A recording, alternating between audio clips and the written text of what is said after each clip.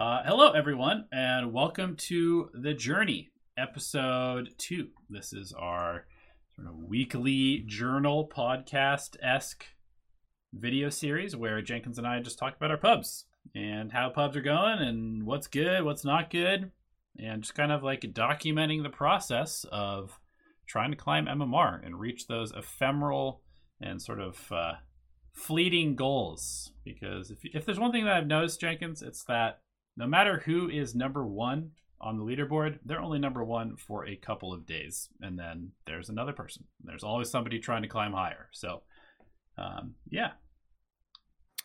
It's true, man. People in this community, we are obsessed with the number. And I get it. It's because there's a light at the end of the tunnel. You know, there's TI. You always hear about the people who climb the leaderboards. They get some ranked games with, PPD. They get noticed. They get brought up into a tier 2 team. And then all of a sudden the next year they're tier 1 and playing at TI. It's kind of like, I think we had this discussion before, Donnie, but imagine if you could just queue into a game of baseball, something like that, and not have to go to these like pickup house leagues in your city. And you could actually just play baseball with people that are exactly at your skill level. There wouldn't need to be colleges, and there wouldn't need to be like varsity leagues and things like that, because you could just scout.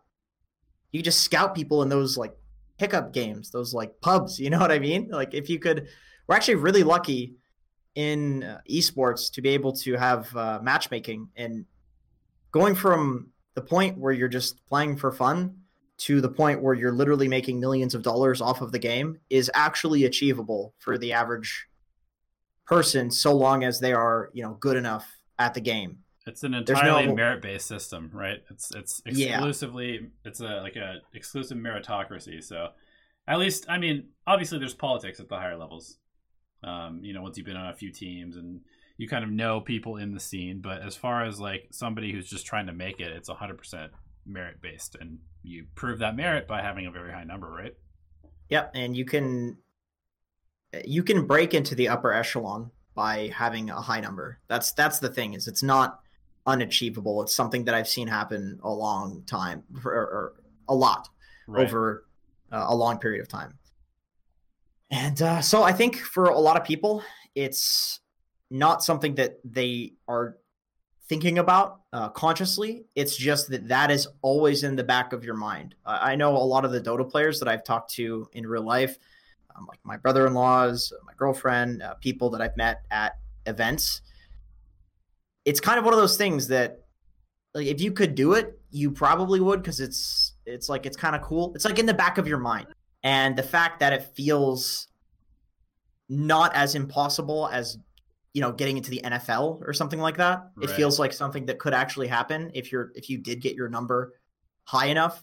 That is definitely something that drives people to be obsessed with the number.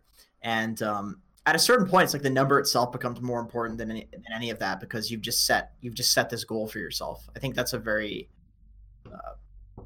human flaw sort of thing. It's definitely not great. It like becomes an addiction. It's like, you drink to avoid the pain, and then at a certain point, it's podcasts we're talking. You're just drinking to drink. Yeah. Okay. I mean, let's talk about pubs. Let's talk about pubs. No. Let's talk about motivation. I think that motivation is kind of an interesting place to start, because I think that both you and I have somewhat different, somewhat similar motivations for playing, and I think that the motivation for playing is kind of like a good place to sort of like formulate your approach to playing the game from, because if you know why you're playing, then it's very easy to kind of like set goals and practice towards accomplishing those. Whereas if you don't know why you're playing and you're just like you're talking about, everybody sort of wants to, be a TI winner, right? But is that really your motivation? There's got to be something else, because you can't just be going for that, because it is so unrealistic, because it is very hard to attain. And while it is kind of like dangling a carrot in front of you, it can't actually be your main motivation, because it's just so unrealistic. I think for a lot of people, Okay, well, I'll tell you what my motivation is, and this is going to sound kind of depressing, but basically, I see life as having no inherent purpose, I guess. Okay. And I don't mean that in a negative or positive way. I just mean it in a completely neutral way. It's like the universe doesn't really give that much of a shit about us. Right. And I think a lot of the time that I have searched for meaning personally, I've come up not finding anything. And more, I'm starting to realize that just living in the moment and enjoying life, just having a good time every day is something that makes me very happy. You know what I mean? As a person, it's like that is what I have found, that if I just do what I want every day, I just wake up the next day excited to be alive. If I look for meaning, I get very depressed, I get very anxious, I get very scared to actually go out and live. And with Dota, it is just something that makes me quite happy to play. There are other games that make me very happy to play, but Dota is something that's, I can play 100 games and still want to play the 101st. And generally, I've just always been motivated to be very good at the main thing that I'm doing. Like, I'm competitive. I think a lot of people just have that built in. They're just like competitive. There's like the younger brother theory, where a lot of people who are like younger siblings, they watch their older siblings growing up, that they grow up very hyper competitive because they see their nature, right? You have to, right? Yeah, exactly. So basically, my motivation for playing Dota is just that I think that I have not apexed in terms of my skill, and I just want to see how high I can go. And I'm basically enjoying the ride right now. I'm enjoying the fact that I'm part of this community. I'm enjoying the fact I'm part of the Dota Alchemy community. I'm enjoying the fact that I can go to events and cast and do all these cool things. And I think if I try to like attribute any higher meaning to it, it's just something that if I try to apply any higher meaning to anything that I'm doing, it just makes me very depressed, because I find that there isn't one. I know that's a very depressing thing, but I'm happy. I'm happy with where I'm at. Sure. Thinking this way. Yeah, totally. I mean, is this where I tell you what my motivation is? Yeah, that's I guess I was leading to that. I just kind of assumed. Okay. Well, I don't know. I think it's something that's kind of changed, and it continues to change depending on like where I'm at personally, I guess. I think for me, like, I wouldn't say it's impossible for somebody who's like in their 30s to be a professional gamer, but I don't really care that much. Again, it's like, it's one of those things where, like, if I had the opportunity to play TI, of course I would play, because I want to prove myself to myself on the biggest stage possible in like whatever I'm doing. That's always been. That's how it was in all the sports I played. Do you have older siblings? No, I don't. I just have always been this way. I've always wanted to be the best at anything that I do. But I think a lot of that, and so this is something that has kind of been a realization for me over the last couple of years, and even more so in the last maybe like 12 months or so, which is that I've always wanted to be the best, but not necessarily been willing to put in the work to do it, and just kind of assumed that like natural talent, because I don't know, I've just been naturally good at a lot of things that I've tried in my life. And I've been shit at some for sure, but I feel like I have, at least with like athletics and competition, I've always been pretty just naturally good. And so I've definitely skated by a little bit on that. Not me. I was the last place fat ass in like every track and field event. So, I mean, that's kind of interesting, because obviously, like, I mean, I know that you work extremely hard at being good at Dota. And I wouldn't necessarily say that I do.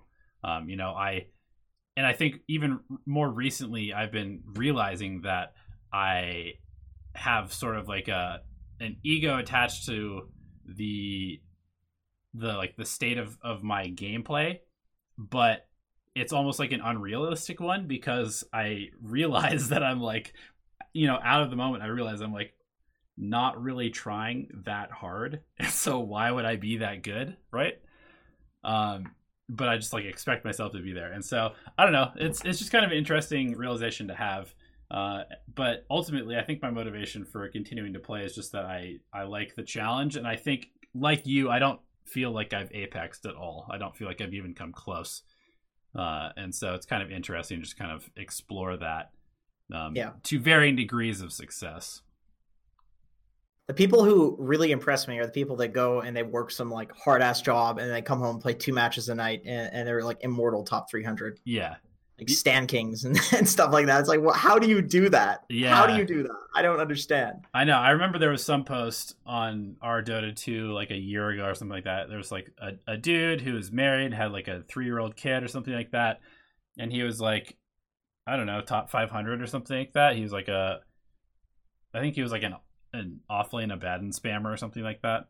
But it was one of those things where it's like he works like corporate America, and then his just sort of downtime is like relaxation is Dota 2 every evening or so, and he's just playing between 5 and 10 games a week and wins like 70% of them because he probably values that time playing Dota more than most people. What was that what was that podcast you linked me with Joe Rogan? What was the dude's name? The tech Naval Ravikant. Right, the tech billionaire or whatever. That guy's got things figured out, but he was saying that he thinks people should have, one main focus in life, and then everything else should just be tertiary and just kind of to ease your mind and to relax you. And if it's not, if it's not, contributing to your like mental health, don't spread yourself too thin. Right. To do those things, because it's not your main focus. And that's why it's always impressive when you have these people who are working like corporate jobs and they come home and they de-stress by being immortal at Dota. I know, like, right? How smart are you that you de-stress with this? Yeah. This is not your focus, because I think people naturally do that. They'll focus on one thing. It's like, you know what? Let me get into like a bit of a tangent here, but Nusham is obviously an incredible Dota player. Barely plays the game, still an incredible Dota player, very much like Z-Freak. We played Diablo 3 for when I was playing on a team with him. We played Diablo 3 just in our off time, just for fun, a couple hours every day. And I swear to God, he's so good at that game that he carried us. They had these like rifts, and you would compete to get higher and higher rifts. And there was like these dungeons that you would complete, and monsters would get harder and harder depending on the level of the rift. Right. So the whole shtick was like, okay, let's see how high we can go without dying. And basically, we were playing for fun. And because he was telling me, oh, Jenkins, you need to build this, you need to put this gem in this item. Like, he was micromanaging me like crazy. We were playing with Mari, who was our other teammate at the time. He was micromanaging her like crazy. She's better at games than I am, so she didn't need as much micromanagement as I wasn't doing anything. We got like top 20 or something for the class combination that we had in the world in Rifts, because he was carrying me that hard. And we were playing casually. And it was the most mind-blowing thing to realize that Nusham is just the type of guy that he plays a game and he's just fucking good at it. He just gets really good at it casually because he enjoys that. For me, it has to be my main focus. And I think there's, different learning styles and stuff, and a lot of people are different. Maybe I'm just making excuses. He just puts in a lot of effort. But everything that we would play, he would always be genuinely very, like, no bullshit good at it. You know when you're like, you play Smash Bros. And you're just like, oh yeah, I'm probably pretty good at Smash, and you couldn't actually compete at a tournament, right, by any means. Like, it's you feel like you're good because you're playing with a group of friends who also suck. Yeah, I thought it was like that with Nusham for a while, but then we played Diablo and it's like, oh, we're top 20, top 30 or whatever, because he's just carrying me. Feels bad, man. I mean, do you think that he is like? I would say that probably he spreads himself less thin than you do. I think so. I think he does a lot of. It's probably he's like completely he's just like games. Super into that game, and that's why he's good. I mean, obviously, there's some sort of natural talent and ability to like break down a problem and solve it, but I would assume that it's probably just like he just generally enjoys the process of learning how to do something, how to be good at it. Yeah, that's the thing. I learned to enjoy learning. Right. Like, within the past year, honestly, with like Dota Alchemy and Pugna, and talking to other pro players, like actually talking and listening. It has helped me enjoy the process of learning. I realized for a long time in playing pro, I was very reluctant to actually learn. It was like, shoving a watermelon through like a brick wall. Like, I would eventually you'd get pieces of the watermelon through like little cracks in the wall, and I'd learn something, but I wasn't open to it. Right. And I'm finally, taking these like coaching sessions with people, and they tell me something, and it's like it's so fun to hear something you've never heard before and go and actually apply it and see your number go up. Right. It's a long process, and usually when you first hear something, it doesn't feel good, but it is very rewarding after a while. And I've actually not felt that in Dota for a long time, because I didn't realize how unopen to it I was, even as like a professional player. Yeah. Such a slow process for me. Yeah, I mean, I think part of Dota is just generally, at least like once you have grasped the basics of the game, generally you kind of come up with like an idea of the game and how you like to play it, what you think is good, what's winning you games. And I think that everybody wants to hold on to their idea of what's good, like a vice grip, basically. You know, it's such a balance. It's such a balance. Like, you want to open it up sometimes and close it off other times. Yeah, it's actually incredibly arrogant to think that you know everything about the game and how it should be played. And I think that that's how everybody, myself included, approaches the game most of the time, which is like, it's like, okay, well, I've played, you know, X number of games on this hero, or, you know, this item build has worked for me 10 or 15 times. So clearly it is the only way to do things, and everybody else is wrong. It's like, you know what? There's like probably 350,000 to 400,000 people that play Dota every month, unique. And you're probably, even if you're in the immoral bracket, you're still like, you know, top 5 to 10,000 in the world. Yep. Like there's that's a lot of people that know other stuff. It's a lot of people. You want to hear like a cool little tidbit that I heard recently when I took a coaching session with Husky, who's like he's like a rank 55 role player. So I was just like, I'm going to learn what entails like playing a good 5 in pubs and competitive or whatever. He told me this concept of the bottom rune spot and why it's so much more important to ward that than the top rune spot. And it's because if you're in the laning phase and you ward the bottom rune spot, the mid laner can just walk up like 2 feet and see what the top rune is. And then if they see the bottom rune with a rune ward, then you basically have vision on both runes. So It's like there's this difference between the rune spots that as an offlaner and as generally like a side lane player, I wasn't thinking about. Like, imagine if a Pudge gets a haste rune and you have a rune ward on the top rune because, hey, they're both runes. Who cares? I'll just put it on the top of the top rune spot. And he gets a haste rune bot. You can't just walk down and see the Pudge with the haste or see the haste rune there and avoid the gank. But if you have one rune ward bot and you can just walk up top and see that there's a haste and see that somebody grabbed it, you can avoid every single rune gank mid from one single ward. That blew my mind. I learned that like yesterday. Yeah, I mean, that blew my mind. That's something that I've been doing and thinking about for a long time. But then sometimes I'll just forget that I know that this is a fact. It's way better to ward the bottom one, and then I'll ward the top. And like, you know, a couple weeks later, I'll be like, wait, why am I warding the top? Like, I should be warding the bottom. There's no point. There's no point, actually. It really, it's so close. And it's funny because little tidbits of information like that in the games where it does matter, it can be so impactful that it can be the difference between winning and losing a game. And that's why it's really hard to see what is winning top players' games, because it's a whole combination of a lot of little things like that, where they're just getting a little bit more information or a little bit more of a probability of seeing some information in a game. And just consistently, they're winning more games because of choices like that. They're not warding the top rune, they're warding the bottom rune because you can just walk and see the top rune. I was not doing that. Yeah. I straight up was not doing that as a 5 role support. You know, I can make the excuse that I'm not a 5, but I just wasn't thinking about that information because, I don't know, there's a lot to the game. You can't just think of everything. Yep, exactly. Speaking of the game, how have your games specifically been this week? They've been okay. I've climbed from like low 6K to almost 7K. I'm like 6.9K right now, which is great because my goal was 7K. So I'm definitely going to reach my goal pretty soon. But I feel like for the past week, I've been playing like kind of apathetically for whatever reason. Going back to like the Joe Rogan podcast, I really think that my mind is not in great order right now. Just talking about it like this does help. I've been trying to write stuff down. I wrote on a whiteboard before we talked and just wrote out all the stuff that I need to do. That definitely helps. like you have Jordan Peterson says like do your dishes, clean your room. Like if your life is cluttered, your mind will be cluttered. And my mind is definitely in a cluttered space. To give you an example, I was opening up a tea bag, and you know how they have them like the little baggies, and then you peel it open and then you drop the tea bag in your drink. I put the baggie, like the trash, in my tea, and then drop the tea bag in the garbage. So I'm just sitting there thinking, holy fuck.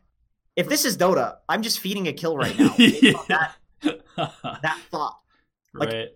Your mind just sometimes goes into these states where you're not thinking absolutely straight. And luckily for me, I'm still winning pubs recently just because autopilot's carrying me enough to be slightly above 51% win rate. I'm also picking overpowered heroes and getting kind of lucky with teammates. So I am winning. Also, luckily you're not like driving or something like that because, like I notice that sometimes even just like in life where it's true. You'll just it's like scary, man. Like the teabag thing, or you'll just kind of like be lost in thought and you're just like, oh shit, like I didn't have right away and I just went at the stop sign, or like I don't remember the last like 5 times I took off my shoes or put my wallet over on this counter that I just like autopilot put my wallet over here and now I can't find it for like 10 minutes and you're just like, what am I doing right now? I'm spending 10 minutes looking for a wallet that I literally never lose because I put it in the same place every time and I just didn't do it this time. I like to call them like invasive, useless thoughts where you just are constantly thinking about so many things, but because, I don't know, anxiety or you just have a lot on your plate, but you're thinking them at such a base level that they're just useless. Like they don't do anything because other thoughts interrupt them before you come up with anything meaningful from the thoughts. So you're just constantly thinking the same useless bull crap. And then more useless bull crap is interrupting the useless bull crap. And it's all shit. It's all just shit in your brain. Yeah. And I actually wrote something for this a little bit, but I was thinking about just the fact that this is me trying to essentially get back to the point where I'm winning pubs and feeling confident in my play. But basically, I was thinking that, going back to the whole universe being inherently neutral and not caring that you exist. I also think that if you look out to the universe, you'll look out and see a lot of disorder. And if you look at your life, you'll see a lot of disorder. If you think about your thoughts, you'll feel a lot of disorder. Like shit can happen in your life to complicate things at any moment, right? So if you're worried about that, nothing's going to stop you from that being true. Like that is correct no matter what. And I think that's why exercises like cleaning your room and doing dishes and writing things down helps, is not because it is actually applying order to the disorderly. It's more that you feel like you can get a hold of things. You can actually grasp the disorder and make something of it. It's like a confidence exercise. You know what I mean? Yeah. Where you just feel like, when you meditate or when you write things down or whatever, that because you're applying order to the disorderly there, whenever it, comes and bites you in the ass in the future, you can just do it again. You're fine. You'll be able to deal with it. It's more of like just a mental blockade that exists for you. You just have to have some epiphany where it's like, okay, I can do this. And that's kind of what I'm searching for right now. I'm just trying to get to that point where I feel that ability to apply order again. And that's how I'm going to get 7K, man. That's it. Dude, I mean, that right there is like the crux of everything that we're trying to do with Dota Alchemy, right? Which is to be able to sort of create a formula where people can go on a losing streak and be like, boom, I fixed it. And then suddenly your losing streak's over. But it's so hard. And, we're both you and I are still searching for that. But like, even in the last 3 days, I went on a 5-game losing streak, picking heroes that I play a lot, that I think I'm pretty good with. And I just felt like I had zero control over every single game. And then that's how I'm feeling, man. That's how I'm feeling. And then I played 3 games in the last 24 hours, and I felt like my team could have literally been like I don't know, like dogs, like no opposable thumbs, sitting at their like owner's computer, just like licking their keyboard to hit their keys, and I would have been able to carry the game. It's like how did that happen? I don't know. But I do know that I would like to figure that out, and I'm trying to. And a couple of things that I did between the losing streak and the winning streak is that I played less, and I went back and I watched a replay, and then I actually just watched like a pro player game from their perspective in a pub and took notes. And I just took notes of stuff. And I thought that was pretty cool because that's not something that I normally do. But the effect, you know, it's definitely like is it a cause and effect relationship, or is it just coincidence? Is it obviously 3-game winning streak after doing that is not enough data to say this is how you do it. For it though. You feel it. You feel when you, that's the thing, is it's based on a feeling. And the problem for me is I had that feeling for a week straight where I felt like they could be dogs and I could be winning. And then just 3 days or whatever, maybe even a little bit longer, of just feeling like I have no control over the game. And it feels really bad to go from such a high to a low, like win or lose, you feel it. Yep. It's so weird. And to that end, I just wanted to share a couple of notes that I wrote down from watching this game. And it was just like, I don't think I was even watching that good of a player necessarily. It was just like some like top 150 pub player. I don't think it was a pro or anything like that. And I was just kind of like switching around through perspectives and just watching them play for a little bit, seeing where they were on the map, just watching the mini map. And I noticed a couple things, just a couple little tricks that I've never known before. I didn't know that you could quell wards from smoke. That's pretty fucking cool. And that's actually a huge deal as a support who wards, because normally you go on a warding mission in smoke, you find a ward and you're like, wait, do I reveal that I'm here and deward this with attacks? No, you just have a quelling blade and you can deward it and nobody will know. And then the other note was that I noticed that people bail more readily on fights if you can create pressure somewhere else. You don't have to, like, I think at least at Ancient and below, probably Divine below, probably even low Immortal and below, people think that once you're in a fight, it's like last man standing. it's like true. All right, the fight has started and we are going to fight until there's literally nobody left on the other side. And that's why these fights drag on for like 3 minutes, because people are like buying back, TPing in, respawning, running back to the fight. And it's like, it's not about who's left. It's about, did you get something successful done from this fight? And now is there an objective that you can get? And so I noticed that like really good players will be like, cool, we got like a kill on their support, and now there's too many heroes here, and so I'm just going to leave and go push out a lane because there's 4 people here, and so see ya. Like, it's not like they won the fight necessarily, but they won the fight because they got the kill, and then they left and did something else too. The TPs are important too. If you can force people to TP rotate, it's sometimes more important than killing them because they're just stuck in some area of the map that they don't want to be at. Yeah. They can't farm a jungle that's already farmed, or when there's 2 cores in 1 lane. Just leave. Don't give them a kill, and they get absolutely nothing from that. Yeah. I don't know. It's just cool. Like those little types of realizations can actually be a pretty big warding thing. The warding thing, something that I learned recently, is I was playing with I think Save Dota, and we were scrimming. We were playing on a team, and he said he put a ward on a cliff, and there was a sentry there dewarding it, like an enemy sentry. And he said, "Don't hit that sentry. They don't know that ward is there." Right.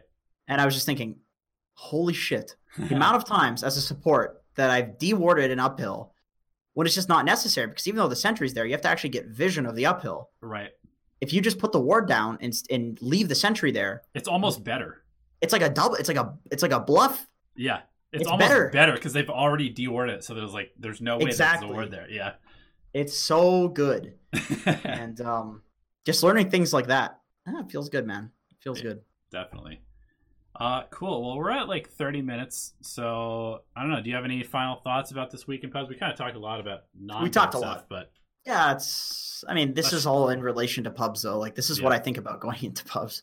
Yep. This is how I figure out how to win. It's getting my mind straight. So, yeah, I think one thing that I do notice looking at my stats is that I've been dying a lot. Even though I've been playing almost exclusively Position 5 support, I've been dying too much. So my goal for this next week is to die probably like 2 less times on average, and I think that'll probably translate into a big spike in win. My goal is just to just think more clearly going into games.